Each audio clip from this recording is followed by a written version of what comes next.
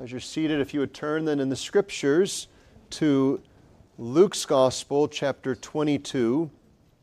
We'll read there verses 24 through 30, which serve as our text today.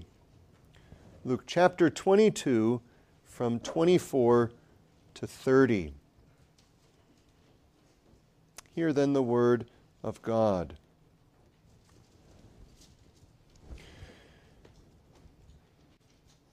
And truly the Son of Man goeth, as it was determined, but woe unto that man by whom he is betrayed. And they began to inquire among themselves which of them it was that should do this thing.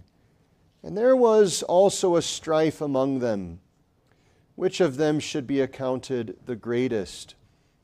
And he said unto them, the kings of the Gentiles exercise lordship over them, and they that exercise authority upon them are called benefactors. But ye shall not be so, but he that is greatest among you, let him be as the younger, and he that is chief as he that doth serve. For whether is greater, he that sitteth at meat, or he that serveth? Is not he that sitteth at meat, but I am among you as he that serveth. Ye are they which have continued with me in my temptations, and I appoint unto you a kingdom, as my Father hath appointed unto me, that ye may eat and drink at my table in my kingdom, and sit on thrones judging the 12 tribes of Israel. Verses 24 through 30 in particular are here by Luke following after this very sober and searching word of the betrayer present there with him. And yet you'll notice that Luke is setting up something for us, that even the most searching of words will not eradicate the reality of pride even among God's people. There is still grace needed that such would be put to death. And so you'll notice this passage has to do with greatness.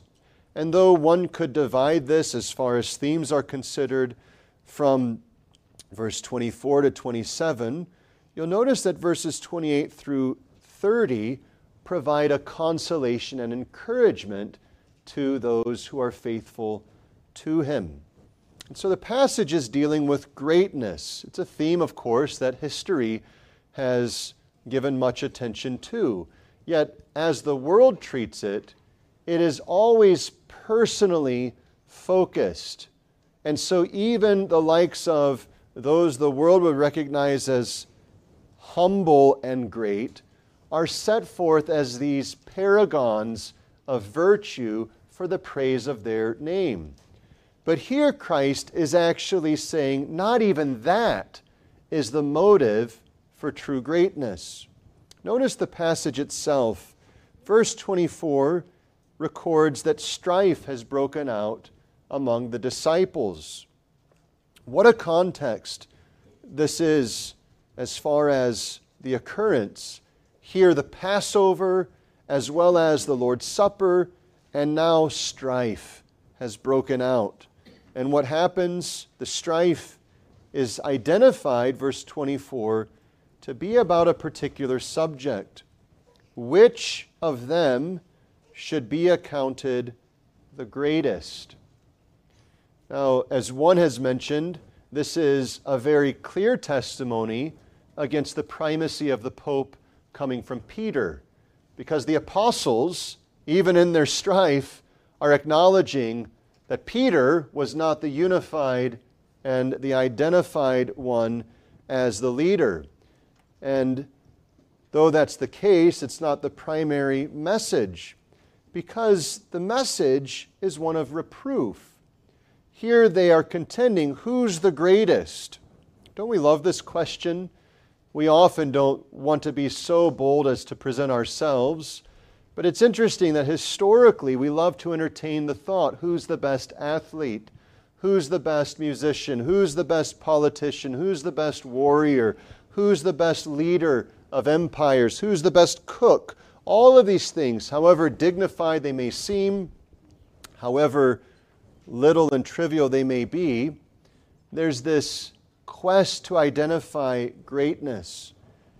But what a sad thing it is, as here, when it breaks out among Christians. Notice verse 25, Christ begins his correction, and he does so by reminding them that such concern is mirroring the unconverted nations.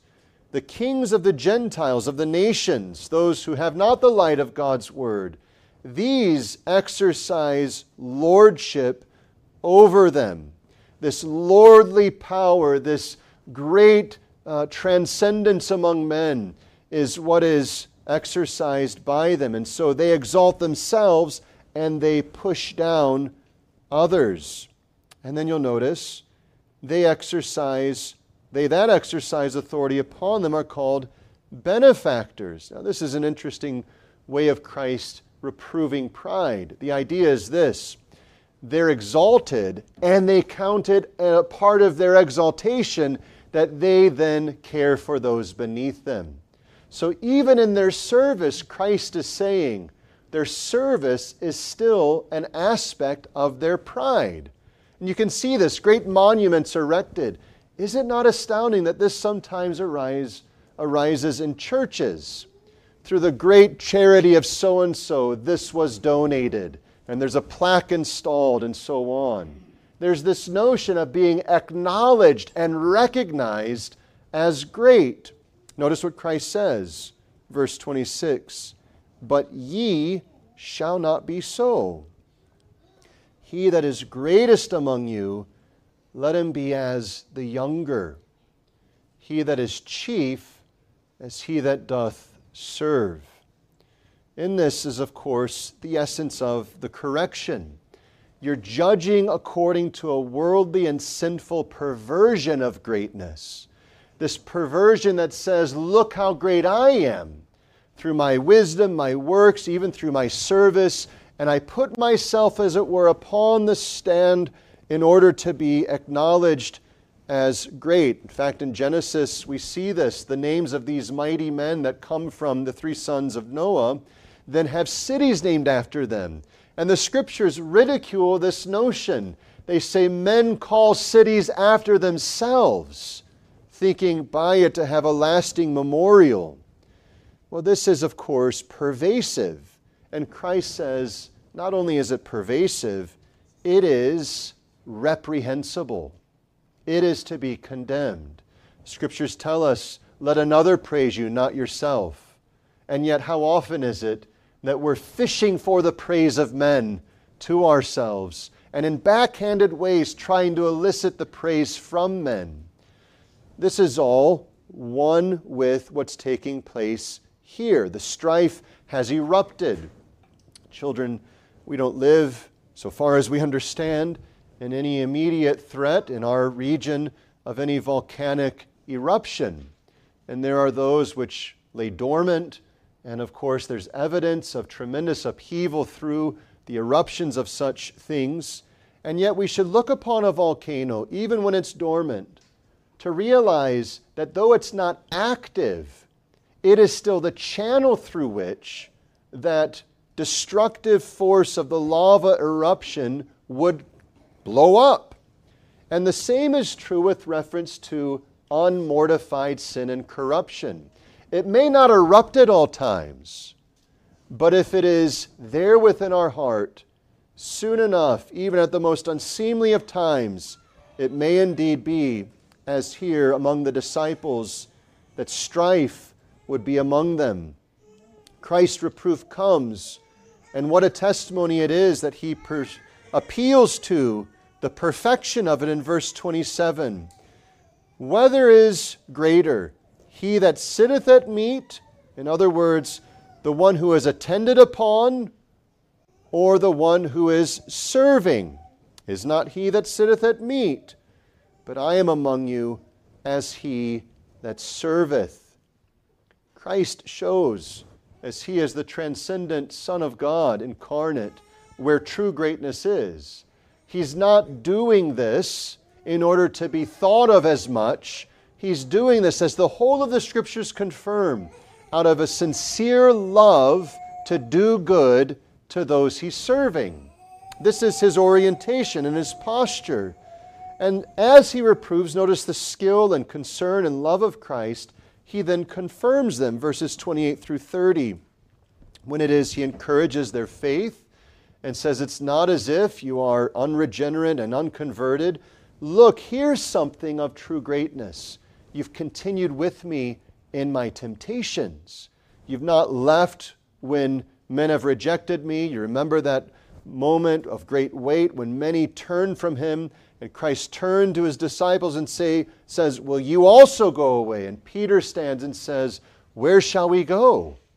For thou hast the words of eternal life. And so they continued with him. And he's helping them see that is where there is true greatness, to treasure Christ, to follow and serve him. And then he goes further and says there is a season of glory to come. Verses 29 and 30, namely, firstly, the false greatness of the world, and secondly, the true greatness of Christ's kingdom. When we grasp what Jesus is saying, we'll realize that there's no amount of stoic self-discipline and self-denial, however many lessons we may derive from them. There's no amount of self-help guru that is available through YouTube or conferences or best-selling books. There is nothing the world can offer us to make us truly great. We may become greater at mastering certain habits. We may become greater at managing certain difficulties. But true greatness is not measured by those things. True greatness is measured by a sincere casting of ourselves into the dust in order to see others flourish. Because this is what Christ did. He embraced the shame of the cross with love and sincerity in order to serve and bless his people.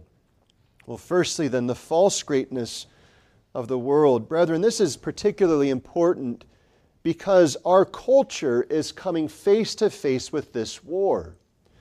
The culture has seen something and is increasingly seeing more clearly the ridiculous deception of mediocrity. Just sort of carry on and don't be so diligent and so on. So what's spun off from this? There's been all sorts of productivity conferences, books, and other such things so that you can stand out. There are bestsellers who, even as you may be familiar, from good to great, things that have indeed embedded in them helpful insights as far as corporations and personal skillfulness. But absent from those things is anything that even comes close to laying hold of true greatness. And what happens is when we see the mediocrity of our current generation saying, just live as you want, carry on, don't worry about these things. And we see that's empty. It's actually hollow. Because I was made as an image bearer of great dignity. I was made as one who has the highest of callings to glorify and enjoy God. And the casual indifference of the culture is off. All of that the world has been shoving down the throats of its children, particularly in our nation, that says, don't worry about diligence, don't worry about discipline, don't worry about pursuing something greater than yourself. It's starting to become unraveled so that the hollowness of that is felt. But here's the problem. In its place is coming a different form of self-indulgence. And so you have, no surprise, the rise of Ironman competitions. You have the rise, no surprise, of all sorts of endurance feats. You have the rise, no surprise, of all of the things that mark out men as great, and yet by worldly and self-focused standards. And it creeps in other ways. How can you be a great mom? How can you have the best diet? How can you be sure that you're shopping for the best things? How can you be sure that you're providing your children the best ways? And so social media is not the cause, but it surely enhances this as it presents to the world the very idol that Christ is condemning. It's putting up a false image of greatness, where now greatness goes from the couch potato with all of their flab and so on to the fit and muscular one. It goes from the careless one who indulge in all sorts of bad diets to the one who has every prepped meal in their freezer and in their refrigerator. And this now is set up as greatness. Self-denial in outward ways. How long? Think of this. How long can I study? And so there are YouTube videos that are on quick pace of look how I've studied for 10 hours without interruption. How much weight can I lift? How many things can I do? How many businesses can I run? How much hustle can I pursue? Brethren, here's the point. Whereas it certainly is in contrast to the flab of the previous few generations, it is just replacing one false thing with another. The false greatness of the world is here utterly and absolutely condemned by Christ. And so, notice the text. There is the appearance of this greatness in verse 25. This is what men lust after. And so, Christ says, the Gentiles, the kings of the Gentiles, exercise lordship over them. Notice this picture. The pinnacle of honor is to be above others. Look at me. Look what I've done. Look what I've accomplished. Look how I stand out. This is what was desired. Now, surely there were, as you can read in classic texts, voices that oppose this, even through pagan philosophy, and yet they even fall short, because whereas they go from the extreme of outward glory, they go to the other extreme of inward glory of look how much I can endure. Look how I don't need the money. Look how I don't need that fame. Look how I don't need these things. Both of those are fundamentally related to this point. It's look how much better I am than others. It's fundamentally the message of advertising today. How can you become greater than others? This thing will give you the edge on your competition. This thing will shed a little bit more belly fat off of your body. This thing will make you a little bit smarter. This thing will give you a little bit more time. This thing will make your family a little bit better. And all of that's catering after this sinful self-satisfaction and indulgence of making ourselves greater than others.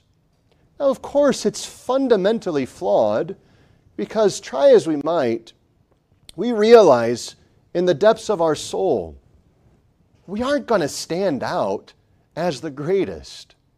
And yet it's catering to the self-indulgent passion within us. And Christ says that's the way, catch this phrase, of the kings of the Gentiles. Now, of course, we realize that the division between Gentile and Jew is no longer at work so far as the kingdom of God is concerned. The Gentiles have been grafted in through Christ. Christ is the entry gate. And so if a Jew is converted or a Gentile is converted, they are converted by God's grace, which brings them to the Lord Jesus Christ to be saved. But when Christ is speaking this is full of weight. Because what he's saying is the Gentiles who have no light of special revelation of God pursue this. What's he saying? It is utterly pagan. That's a word that ought to come back to our culture. Because if you have eyes to see it, our culture is inherently pagan. What's the measure of it? That almost everywhere you look, there is a self-focus. That focus is inherently pagan. It may be free of open idolatry. It may be free of statues to which incense is offered. But paganism is fundamentally self-focused. Think, for instance, of the so-called gods of the nations. What are they but sort of mankind on steroids? They're bigger, they're stronger, they're more beautiful, they're more powerful, all of these things, and yet they're all inherently flawed. The sins of the so-called pagan gods are astonishing. How wicked, incest, murder, all sorts of things done, and yet honored. Why is that? Why does that appeal to men? Because what it does is it says, look how great I can be. It doesn't deal with sin. It appeals to the flesh. And brethren, though we be free from such open worship as of Zeus and Poseidon or Jupiter or others, yet be sure of this: paganism is the air our culture breathes. How so? Well, it's not with the temples as we think of them in ancient Greece or Rome or other such cities and nations. It is within the temple of our mind, where we have shifted from the openly and overt religious to the less clearly so, and yet same focus upon the ideal self. Really, this all goes back to the garden. Think of what Eve saw and what Adam permitted and then participated in. She saw that it was good, it was beautiful, and able to make her wise. It was her desire. And so she pursued it because she wanted it. What is the currency of what justifies our actions? I want it.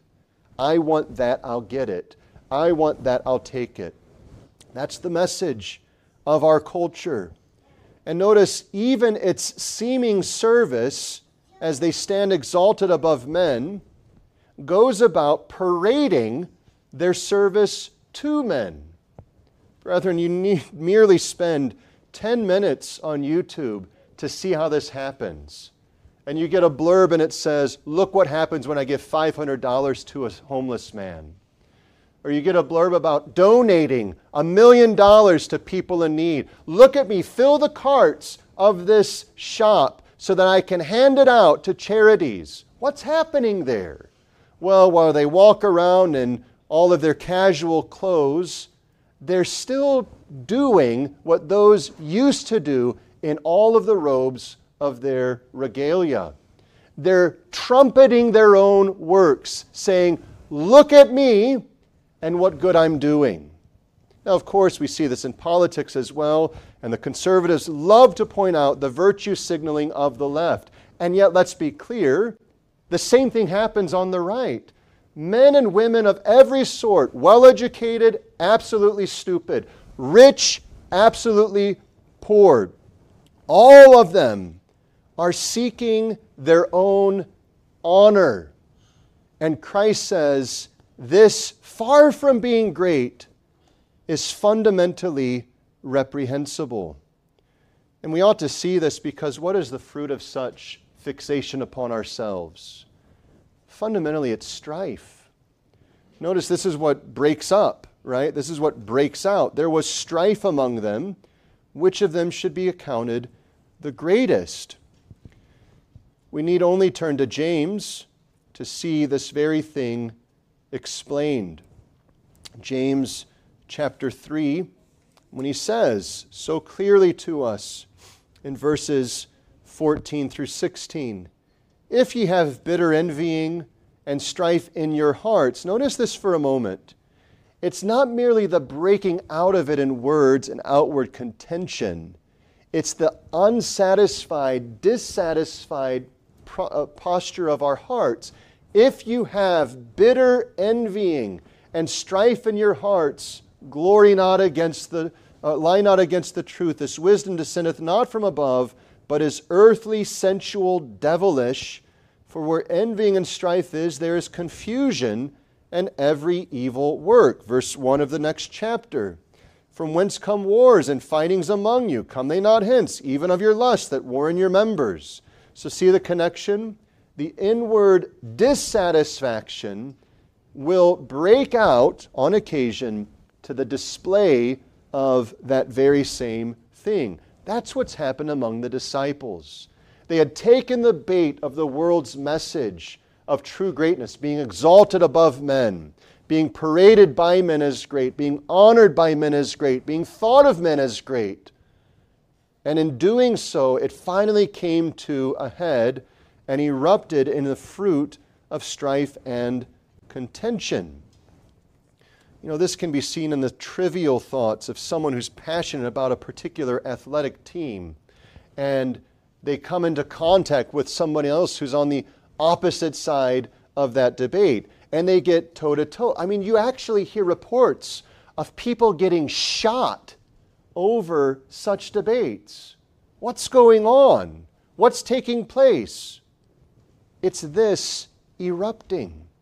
It's this focus upon self. Well, my team is this, and your team is that, and we can't so much as talk without it coming to fisticuffs over such a thing. Now, surely the majority of such discussions and debates are often harmless, but you can see something of the undercurrent that's taking place. Brethren, here is the astounding feature of the text. Those who are debating are not kings of lesser or greater nations. Those who are debating are not Gentiles, nor are they common Jews in one sense, though certainly Jews themselves.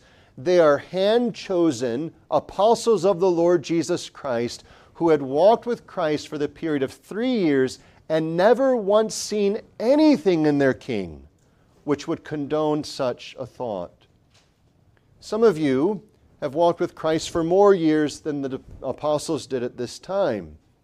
And yet it's instructive to us to see that if it were possible for such a false view to grip the hearts and on this occasion erupt among the disciples, it is possible for the same to have laid hold in our hearts.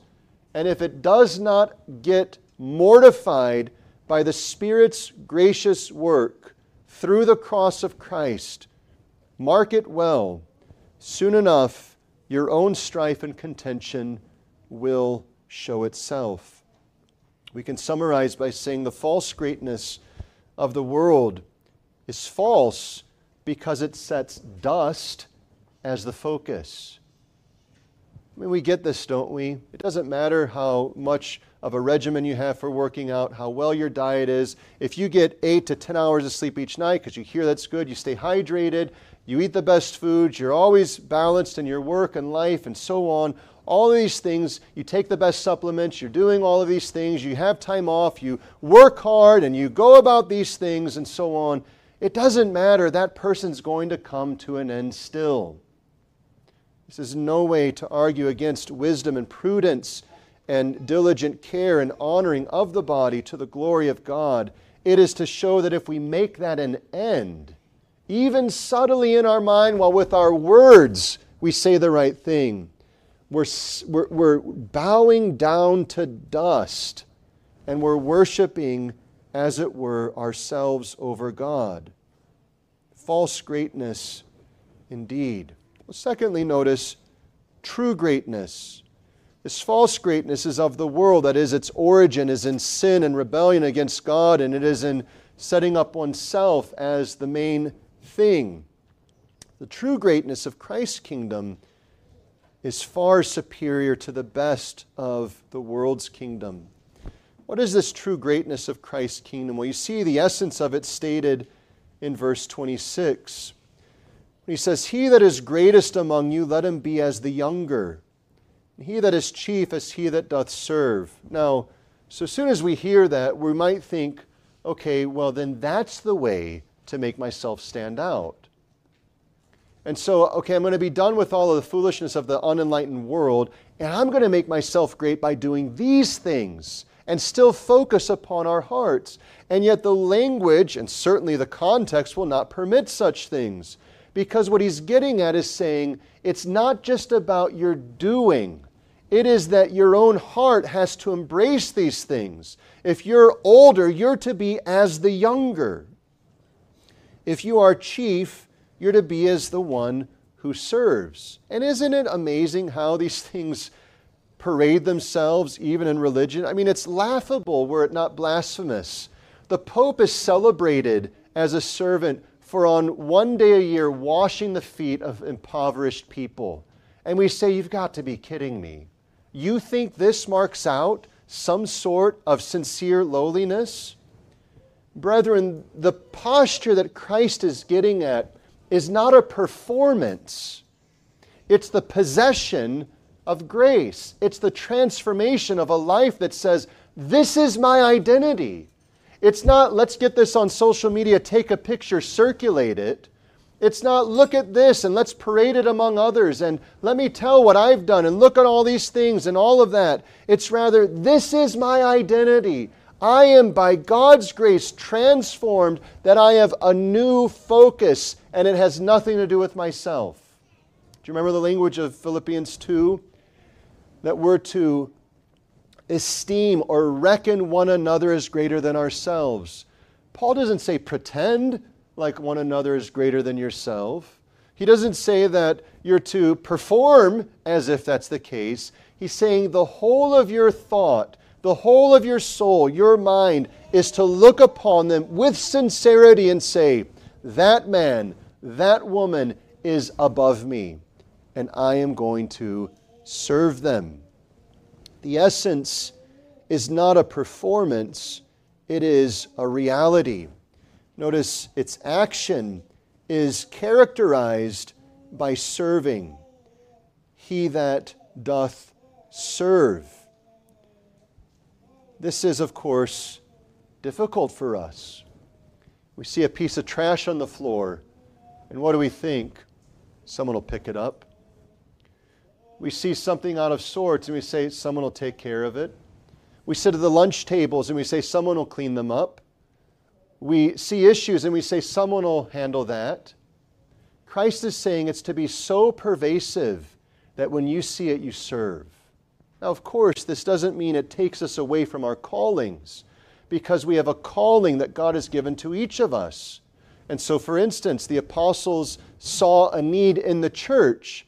There was the need to oversee the administration of food to the widows, both of the Jews and of the Greeks and so on. But they don't say, well, I'm going to serve there and forsake and turn from my calling that God's given me. Instead, here is a need, and we're going to exercise our authority to provide for the fulfillment of the need. And so they ordain deacons. And so it's not husbands are to become wives, and wives are to become husbands, but husbands are to lead their homes to assist and strengthen their wives to fulfill the work that they're given. Wives are to fulfill their role and assist and strengthen their husbands to perform the work that's given. And so they're giving themselves within their callings to serve, to exercise whatever influence, whatever authority, whatever wisdom, whatever skill they have in order to see that service is truly performed. It is not just, as it were, this thought, okay, I need to serve. It leads to activity of real service. And notice then, from the essence, this sincere posturing of ourselves unto the activity of service, all of which requires grace, Christ then shows the perfection of it in verse 27. Which is greater, the one who sits at meat, at the meal, or he that serveth? Children, you've perhaps gone to a restaurant before where there are, servers that come, and you're seated at a table, and the waiter or waitress comes up and says, what can I get for you to drink? And they're waiting upon you. And Christ is using this, albeit not in a restaurant setting, but in a home, an ancient household where there would be servants in that household who would wait upon all of them. And of course, it's understood, those who were greater were those who were being waited upon. But notice what Christ says. He says, I am among you as he that serveth. Now, no one could mistake this, because to this point, each of the disciples have acknowledged Jesus is Lord. That's a divine title. It is a superior title. It is the highest title. And Christ says, look, for a moment, you call me Lord, and I am serving you. What's he getting at? He's not saying, you need to pat me on. I'm actually greater than you are, and so applaud me. He's saying, no, this is the nature of true greatness. Where there is greatness, it is shown in its sincere service. And when it is the exceptional and the greatest greatness, it will show itself in the exceptional and greatest service.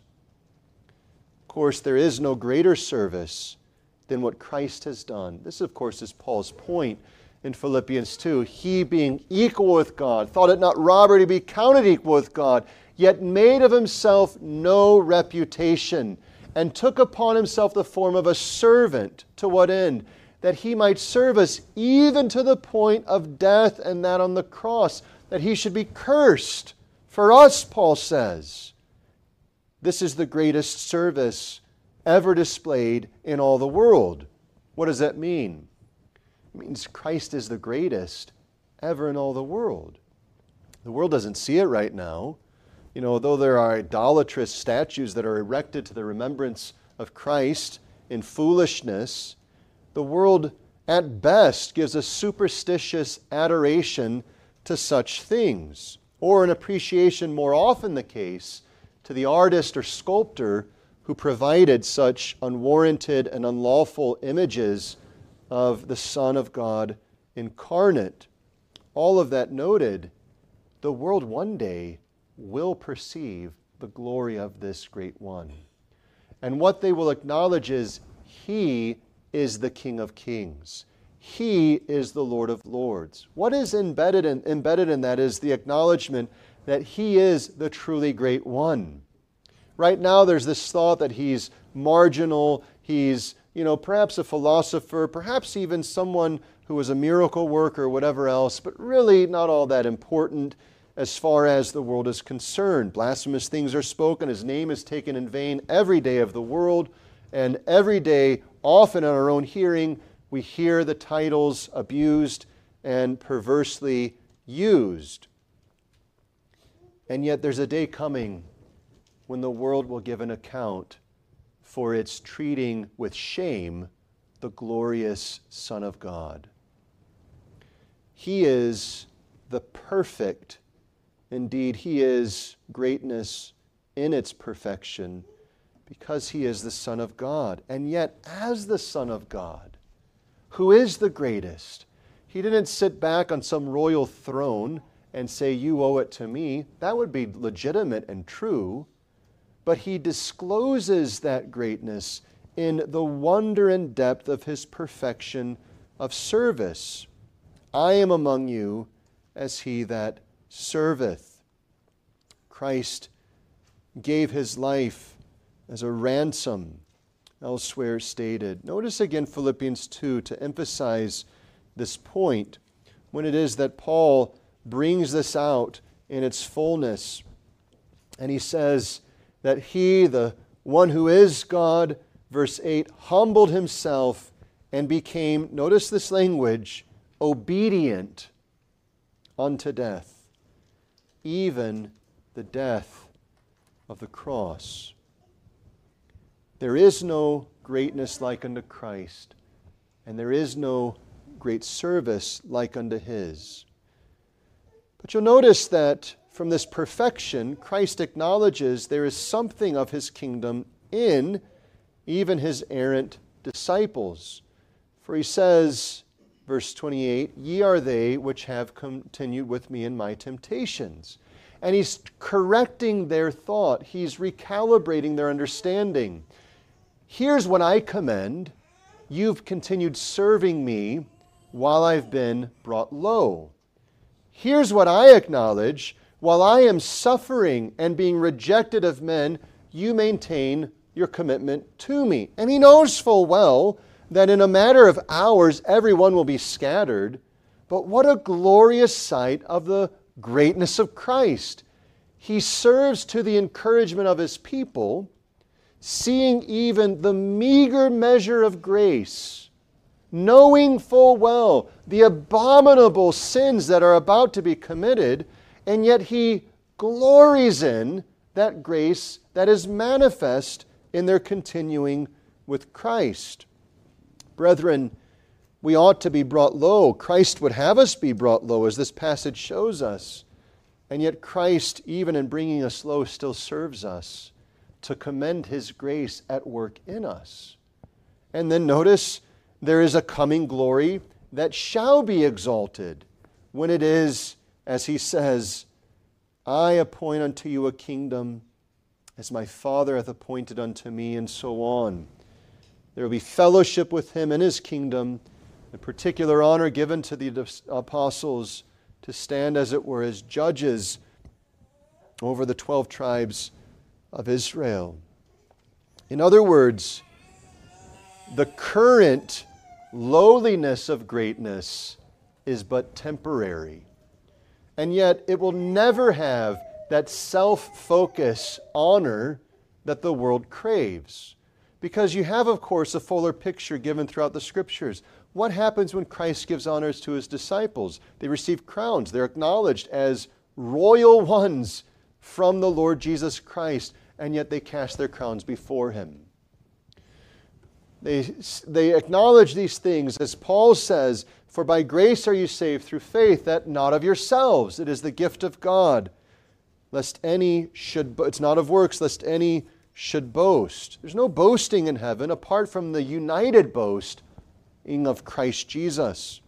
And yet, all of those who will be boasting in Christ will be apparelled with such royal splendor, such glorious display of the kingdom of heaven and of God, that the damned who raised idols to themselves, who love to posture themselves as great and think of themselves with satisfaction, will be wailing and gnashing their teeth at the utter reversal of what they gloried in.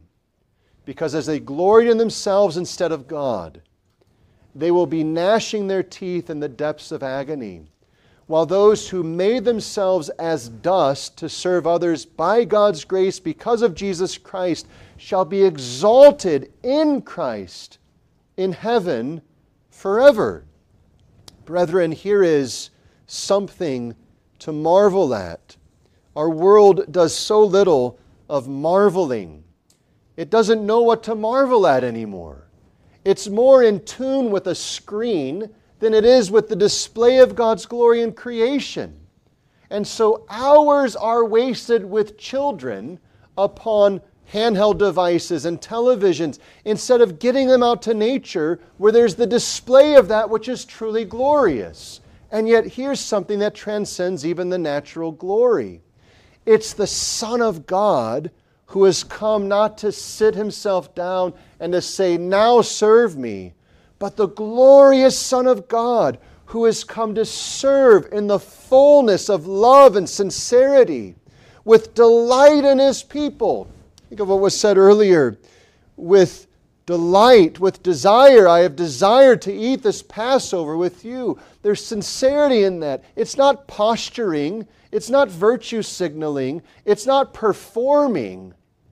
It is the real loving service of the greatest one there is unto those not who are at enmity, but as Paul says, who are enmity. They are sinfulness in its full, and yet he lovingly serves them to save them. This is something to consider. This is something to take up your minds. Children, you should pay attention to this. Whatever the fantastic stuff of comics might be, you have a real Savior who has done far superior to the imaginations of men. Adults, here's something for you to consider. Whatever the record books, whatever the tactics of great generals, whatever the accomplishments of philosophers and so on, here is one who is truly great. And yet, when we come to read history or fiction, we often give ourselves to things that at best are secondary, instead of giving ourselves to the meditation upon true greatness. Why is that? I can't speak for your own soul, but I can speak for mine, which probably resembles yours. It's because our own souls are not committed to true greatness.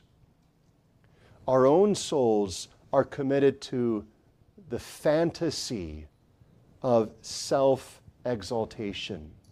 We love to consider the works of men, whether real and historical or fabulous and imaginary, instead of considering the true greatness of the Lord Jesus Christ. And it's no wonder then that our own lives more resemble the world's idea of greatness than they do true greatness. It's because we have marveled at the false image instead of marveling at the true reality. Brethren, this is not a call to put off these stories, historical, fictional, whatever else. It is, however, a call to plunge ourselves into the wonder of the one who is truly great, because only in this will we perceive greatness and by His grace be made great in the sincere, beautiful, and selfless way of lovingly serving others. Neglect not to give yourself to true greatness, which greatness is found exclusively in Jesus Christ. As we close, here is something for us to examine. Though I may be free from open idolatry, yet is there any display that I still have the essence of it? How can I be a better person? How can I be a better man, a better woman, a better wife, a better husband? All of which can have a semblance of reliance or appearance of lining up with the Scripture's teaching. But is there the subtle disclosure to ourselves that really what we're seeking is a name for ourselves? I want to be a great father. Why? My dad was not a great father, but I want to be someone my children look up to. I want to be a great wife, a great mother. Why? Well, because I want to be someone my husband looks to or my children look up to. I want to be a great student. Why? And if you press the question why hard enough, the question has to come to what is the goal of it? Is it you want to be a faithful husband and father in order to serve your wife and children? Or is it so that you can receive the proverbial pat on the back that says, way to go? Is it you want to have good diets and healthy practices so that at the end of the day you aren't the couch potatoes of the previous generations, but you've got it together, you're strong, you're going to live well, you're going to carry on well, and at the end of the day you can say, look what I've done and not others? Or is it that your disciplined diet and your disciplined exercise and your disciplined rest is so that your body can serve Christ? Because if it's not that, it is abject idolatry. You are idolizing yourself, whatever the good things may be, if they are not in service to Christ and His people, and the world even, in service to the glory of God. We ought to be thoughtful about our intake of food and drink. We ought to be thoughtful about our bodies. Indeed, God has given us the body, and our bodies are to serve Him. We ought to be thoughtful about what we're putting before our attention in books and monitors and other such things. We ought to be thoughtful about how we spend our time and all of these things. All of that's true. We ought to be diligent as students, diligent as workers. We ought to be faithful as husbands, faithful as wives. But the fundamental question still remains, why? Is it to stand out? Or is it with sincerity, out of love to God through Christ, to serve others for Christ's glory? If that's not the cause, then however superior your body, your family, your habits, your actions, your entertainment, your recreations, all of them are still focused on the fundamentally flawed ideal of self. Christ is getting us to see as He perceives. He doesn't look at this to say, this is a calculated move so that they know I'm good. This is a calculated move so that they know I'm great. This is His greatness in serving sincerely His people to save them. And so examine yourself. And as you do and discover sins, certainly confess them. But brethren, examine Christ also. Because as you discover your own infirmities and even your sins, Christ is one who will discover unto you his grace.